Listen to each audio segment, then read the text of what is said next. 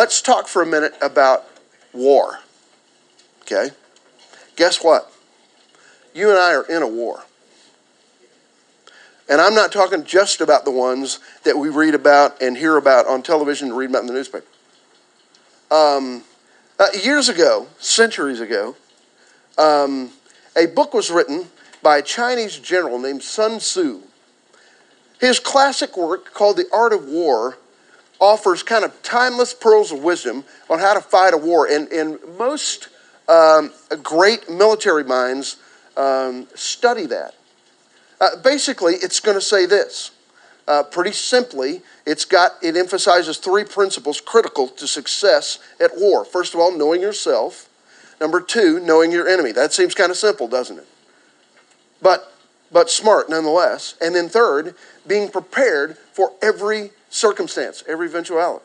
All right? That just sounds like great advice if I'm in a war. Now I think about even that's great advice for a football coach or a basketball coach too, isn't it? Know yourself, know what you've got, know your enemy, and do your best to know every circumstance that might come your way, okay? Now, spiritual warfare is a little bit different. Still, those are pretty good, that's pretty good advice, but the Apostle Paul is going to write to us about spiritual warfare in our text today from Ephesians 6, and to him, there are three principles essential to success that are slightly different in spiritual warfare. Can I tell you again, we are in a war. You're in a war right now. Okay? I am in a spiritual battle right now. And Paul's going to say, essential to success in a spiritual battle is number one, being aware of your situation. Number two, and that's interesting, it's kind of similar, right, in one way. Advanced preparation. That's a lot of what we're going to talk about today. And then third, support, mutual support during the time of trial, during the time of conflict. Okay? Now, as you can see, that has both kind of a physical side and a spiritual side that we're going to get into. Let me give you a little bit of background on the text that we're going to study today as you turn to Ephesians 6. Paul wrote this letter to the Ephesians while he was especially conscious of the stakes that you and I would face in battle. Let me explain. He had planted churches across the Roman world for a little over 20 years since his conversion. He had been arrested in Jerusalem during a riot. You can read about that in Acts 21. And a corrupt governor there refused to resolve his case. So after he cooled his heels in jail for about 2 years, Paul appeals as a Roman citizen to Caesar, and they send him to Rome. And then he sits in jail for another couple of years under house arrest in Rome, waiting for trial, waiting for this appeal, waiting for a hearing before the emperor. During that time, Paul writes letters to the churches that he had started back in the East, including the one to the Ephesians, this group of people that he just dearly loved. And he talks to them a lot about their lives, about spiritual warfare. And all the while, he's dealing with the battle that he's in for his life and the spiritual battle he's in for his soul. And one little particular wrinkle I want us to think about before we get into the text this morning is I think that today's text, beginning with verse 10 in Ephesians 6, which is very familiar to a lot of us that have read the Bible very much, I think it may have stemmed from, remember he's under house arrest. I wonder if he looked up on one of those many, many days, 700 and some, when he's under house arrest in Rome, and sees a Roman guard who's kind of standing at the door and says, this dude is ready for battle. I wonder what it would take for me to be as ready for spiritual battle as this guy is for war. And he begins to describe it and kind of make that correlation with us. I really think that may have been what happened. Now, let's go to verse 10 and read 10 down through 12. Bob, you mind to read those three verses? Be strong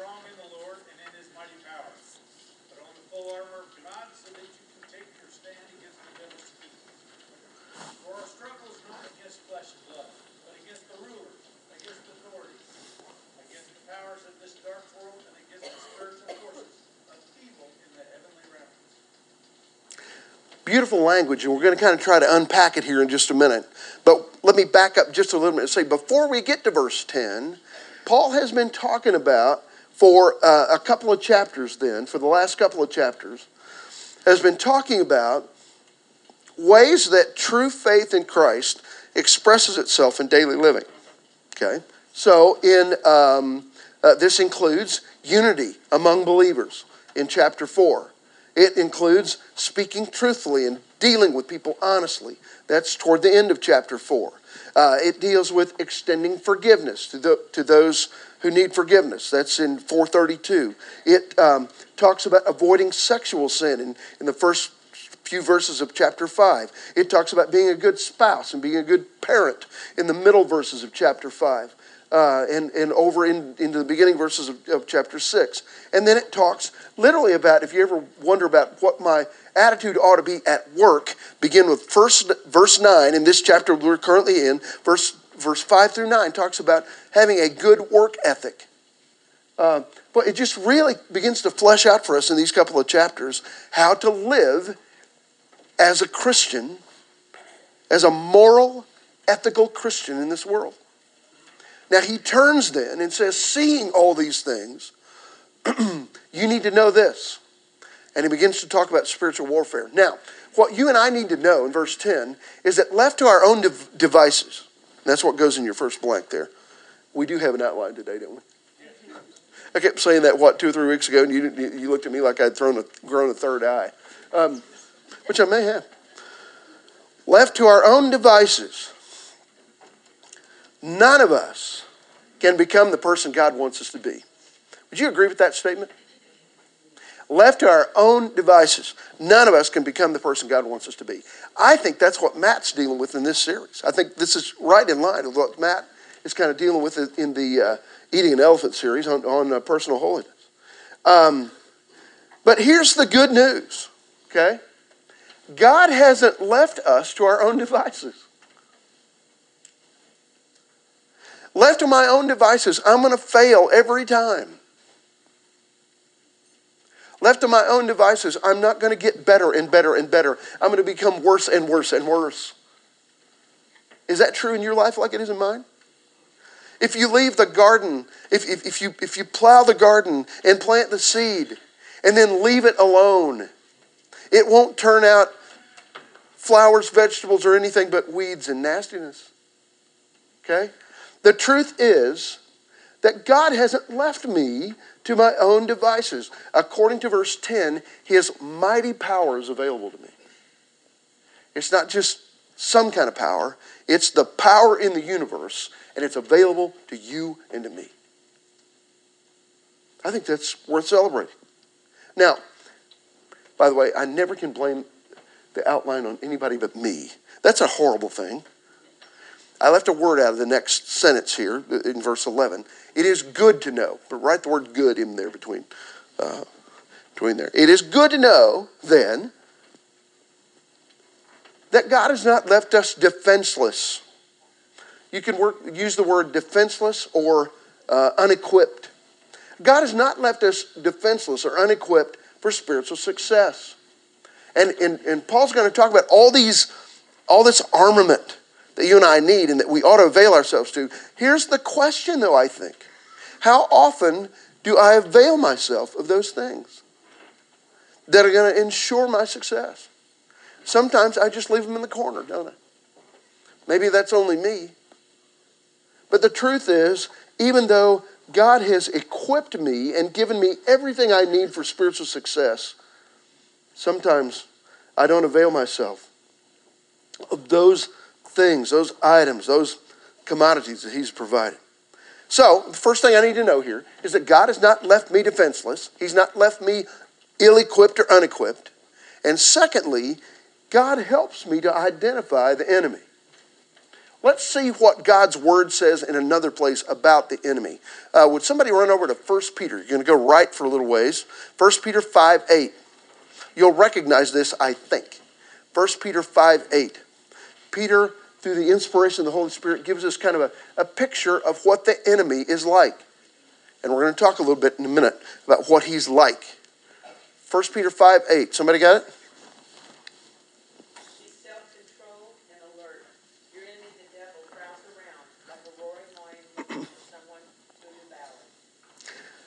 Be alert, self-controlled and alert, realizing that the devil is what? Is like what? Like a lion. Never been around a lion except behind a fence or a cage or whatever. Don't want to be. Okay? A roaring lion seeking whom he may devour. Now, what you guys, what we have to understand is that there is an enemy of your soul, and his ultimate victory is your spiritual defeat.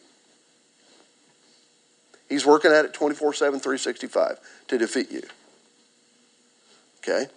You can call him whatever you want to. You can conjure whatever mental image you want to in your mind. But what is necessary is recognizing that there is an enemy, and he's trying to undo you right this minute. In fact, he's saying to you right now, it is that voice in your left ear that is saying to you, this guy is an idiot. Now, he's somewhat right in that.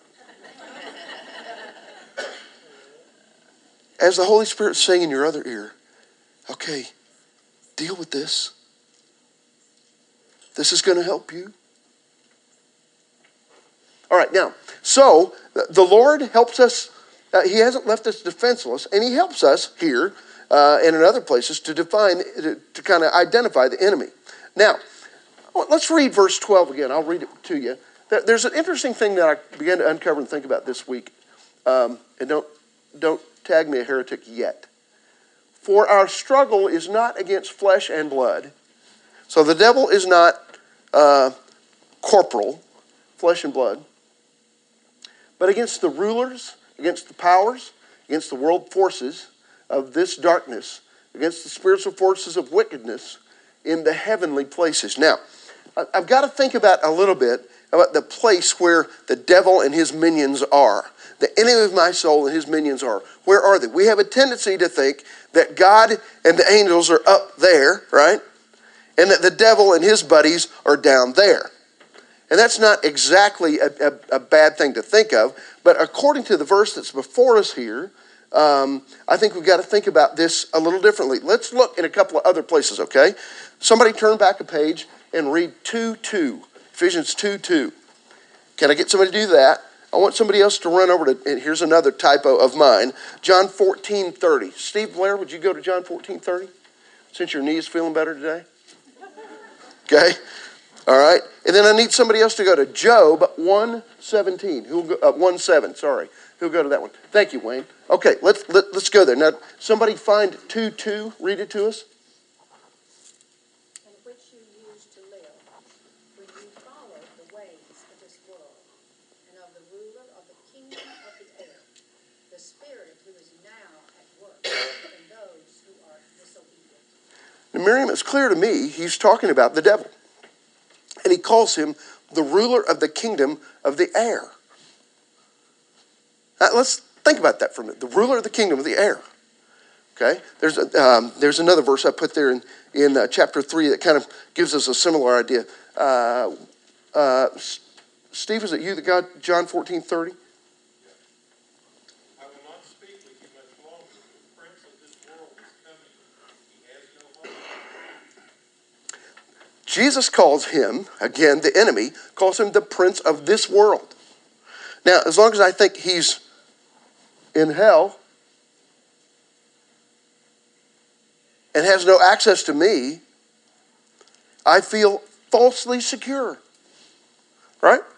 Okay? The prince of the air, the prince of this world. That's interesting here. We're kind of making a case. I've been reading through the book of Job in my quiet time. Job 1:7 kind of gives us another concept. Wayne, is that you? The Lord said to Satan, "Where have you come from?" Satan answered the Lord, "From roaming throughout the earth, going back and forth on it." As we start this kind of this dialogue between God and Satan over the fate of Job, where is he? He's here.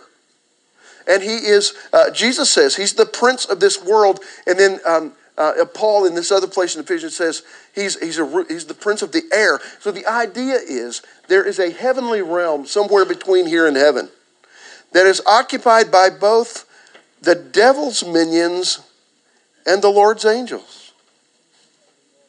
And Satan is active there. He has direct access to you and me. That's kind of scary to me, but I think we ought to kind of know that.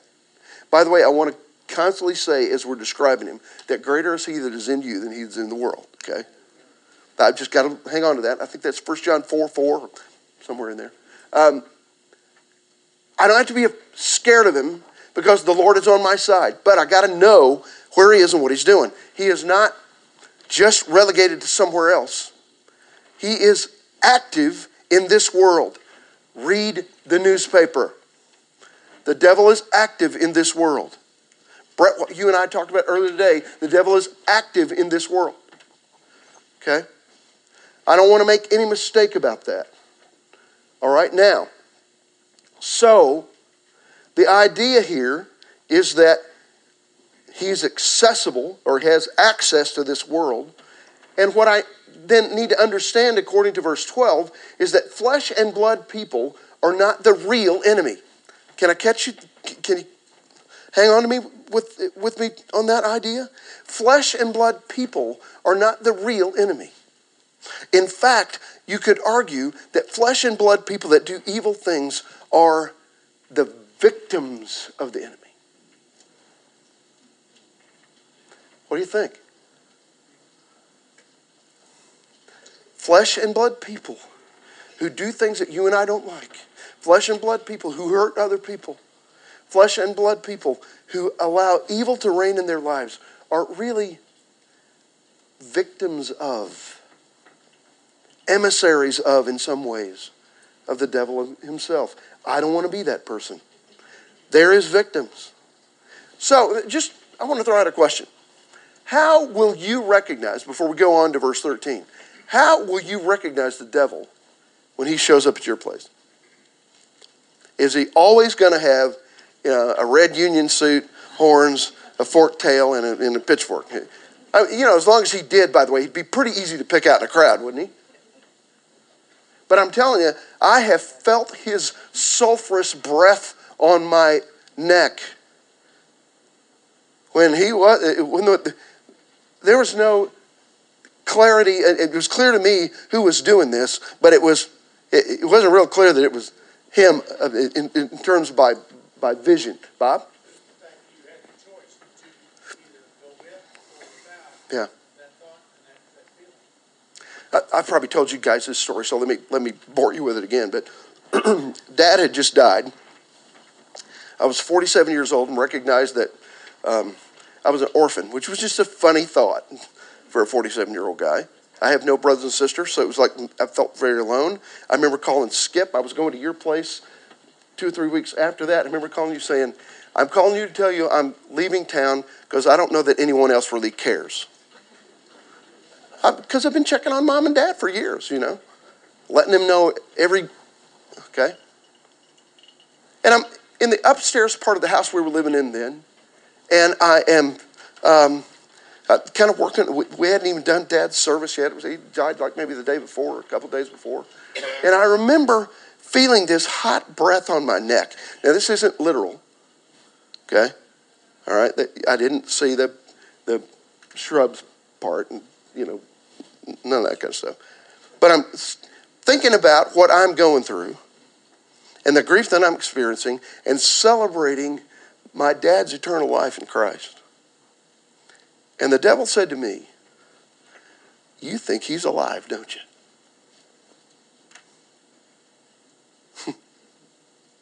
You think he's still living, don't you? And I remember thinking, well, where did that thought come from? Oh, I know where it came from. It had sulfur all over it. And so, armed with the Word of God, I was able to counter right back to him, oh, yes, I know he lives.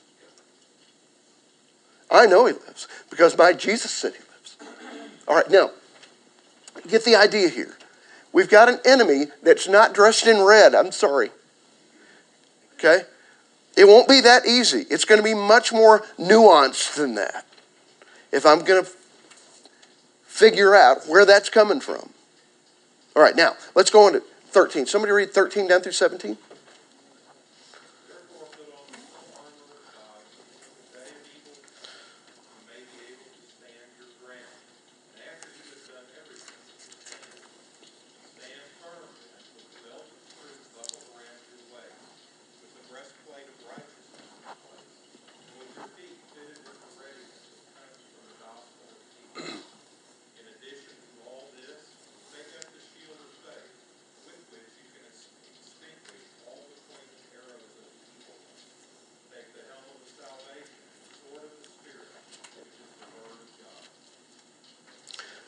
you've heard this about the armor, putting on the full armor of God.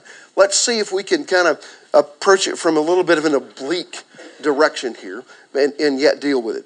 Preparation is needed if I'm going to deal with the enemy in my life. Preparation is needed against any surprise attack from him. Now, he begins to talk about standing your ground, if I'm going to stand my ground. And I've got to kind of deal with, and I think this is what's kind of in harmony with what Matt's been dealing with last Sunday and we'll be dealing with for the next 2 or 3. What is the ground for which we fight? Stand your ground. You know, the idea is I'm armed, I'm equipped, and I'm standing my ground in this piece of ground. What is the ground? I think we need to know. Your heart, certainly. Is that what you're saying, Joe? I'm sorry? I think it is your faith. I think it is my heart, my faith. I wrote it this way. Our faith and our faithfulness to a godly lifestyle. Our faith, what is kind of the core belief of myself, and my commitment then, or my faithfulness to a godly lifestyle. I think that's kind of what Matt's kind of dealing with on Sunday morning. Yeah. We read this and we know this is what we're supposed to do, but how many people really do actually say the full armor of God? Put it over yourself every day. It kind of goes back to what we said a few minutes ago, doesn't we? How many of us are kind of availing ourselves of that? Now, what I've got to deal with here, I think, is this is all around me. Remember, he's the prince of the air, prince of this world. It's all around me, trying to defeat me, and I don't want to be surprised by it. Okay, so what I got to kind of recognize that and stand my ground to say, you're not going to have me. You're not going to have my lifestyle. You're not going to take my faith from me. In the era of the Cold War, as it dawned, the U.S. started developing a massive nuclear weapons arsenal. They put together plans for mass evacuation of American cities. You remember, even before we thought about tornado shelters, we were building underground shelters. They were kind of bomb shelters. You remember that? I remember that in the 60s when I was growing up. Doomsday seemed to be a really very real possibility. But then that scary period kind of passed into history with the fall of the Soviet Union. But in a way, we live in a more desperate day now. We face various kinds of terrorism at the hands of religious radicals, against cyber attacks on industries and infrastructure, against your own credit card, for crying out loud, against shootings that occur in schools or theaters, public places that we read about. It's just interesting. I kind of wish we'd go back to being worried about somebody pushing the red button. It was much simpler, wasn't it? Much less sophisticated in some ways. Let me tell you what. Satan is involved in your life in guerrilla warfare. It's hit and run, surprise attack, day after day after day after day. I've got to be prepared for it, to operate in the face of that kind of attack.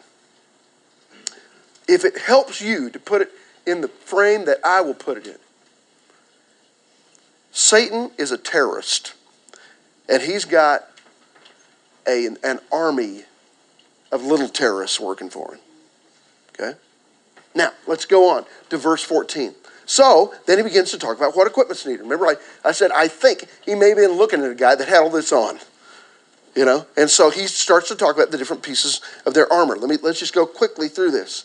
He would say, then, the first thing in verse 14 is needed is what? A belt, the right belt. The belt kind of held things together. It was more than just to hold their pants up. They weren't probably wearing pants. Okay? So, it's the idea is this belt of truth. Now, what I want to say is, and I got to be real careful with this,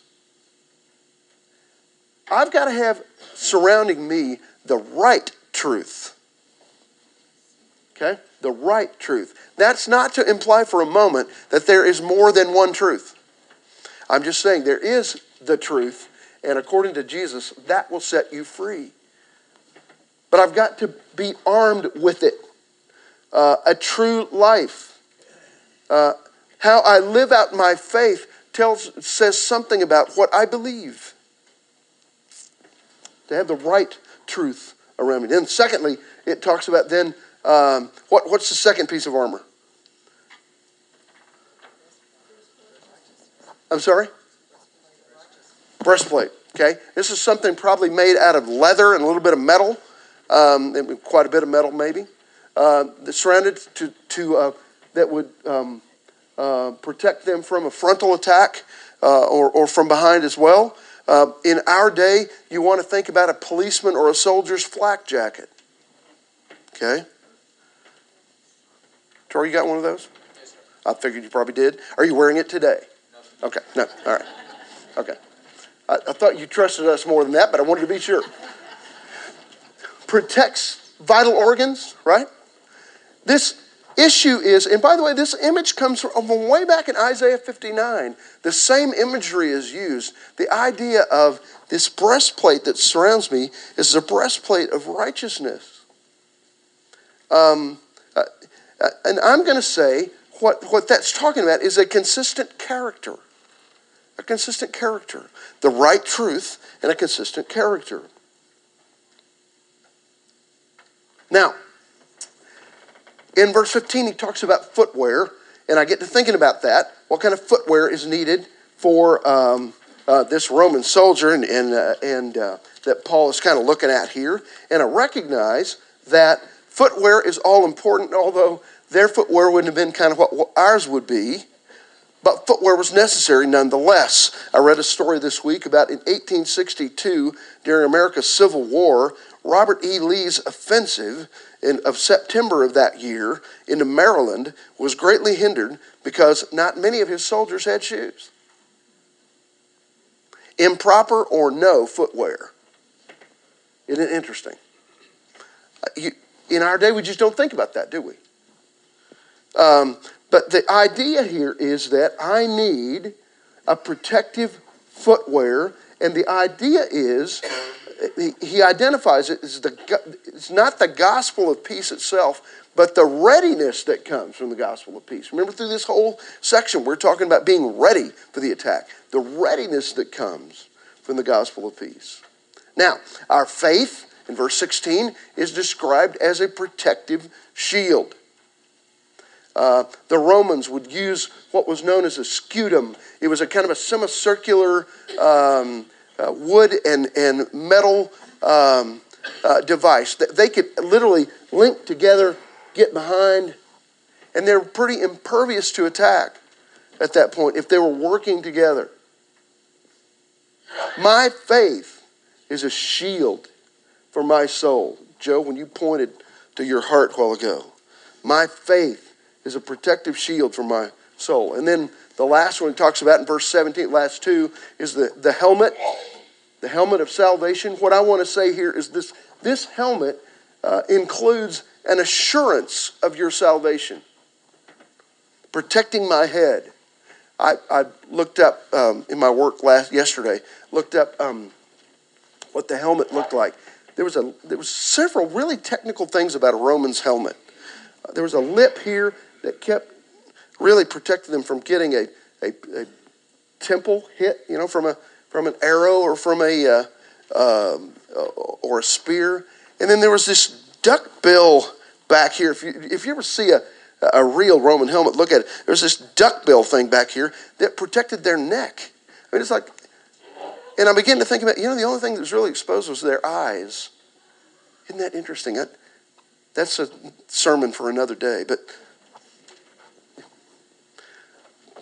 the assurance of my salvation. 1 John 5 says, this is the testimony. God has given us eternal life, and this life is in his Son.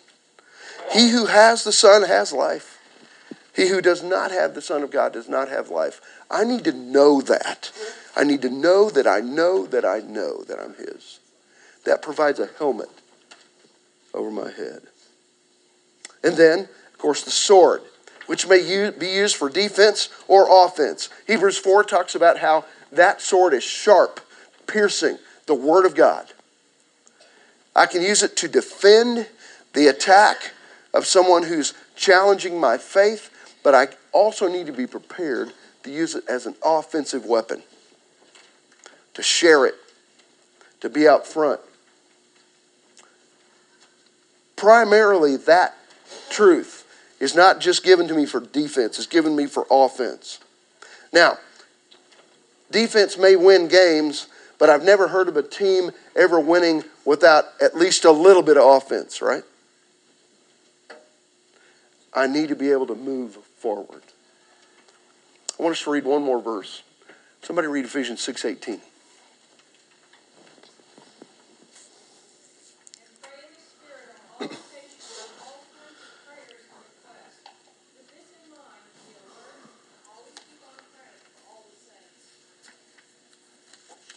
What's it telling us to do in this battle? Pray, pray, pray. It really does. I mean, it's like when my uncle taught me to play golf. When your dad taught me to play golf, he said, remember the 3 rules of golf. Keep your head down. Keep your head down. Number 3, keep your stupid head down. Okay. Pray, pray, pray. Yeah. It's interesting here that prayers during warfare ought to be, according to this verse, number 1, frequent. Write the reference 1 Thessalonians 5:17 beside that.